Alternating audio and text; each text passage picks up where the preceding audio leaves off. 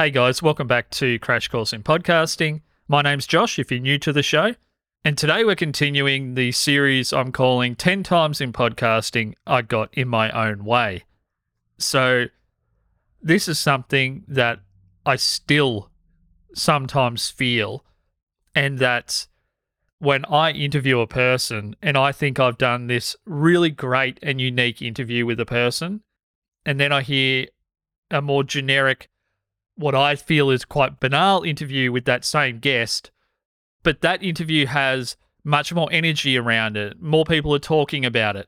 It's getting shared. It's getting commented on, all those things. And I get stuck thinking, well, that's good. That guest is great. And that podcast might normally be great as well.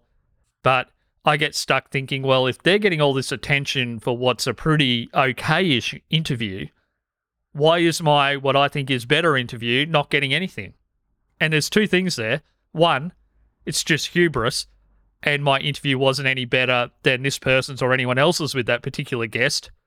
And two, the networks that that person has to amplify their podcast are simply bigger, more engaged, and more openly energetic around sharing the show.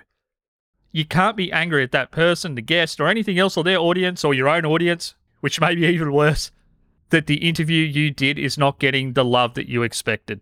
And I have had this happen to me, I know at least 3 times in the last decade, where I was eating my own heart out about this, thinking I just did what I think is the best interview with that person among the interviews I've heard, and this other person did a pretty generic interview with them and is getting all this love.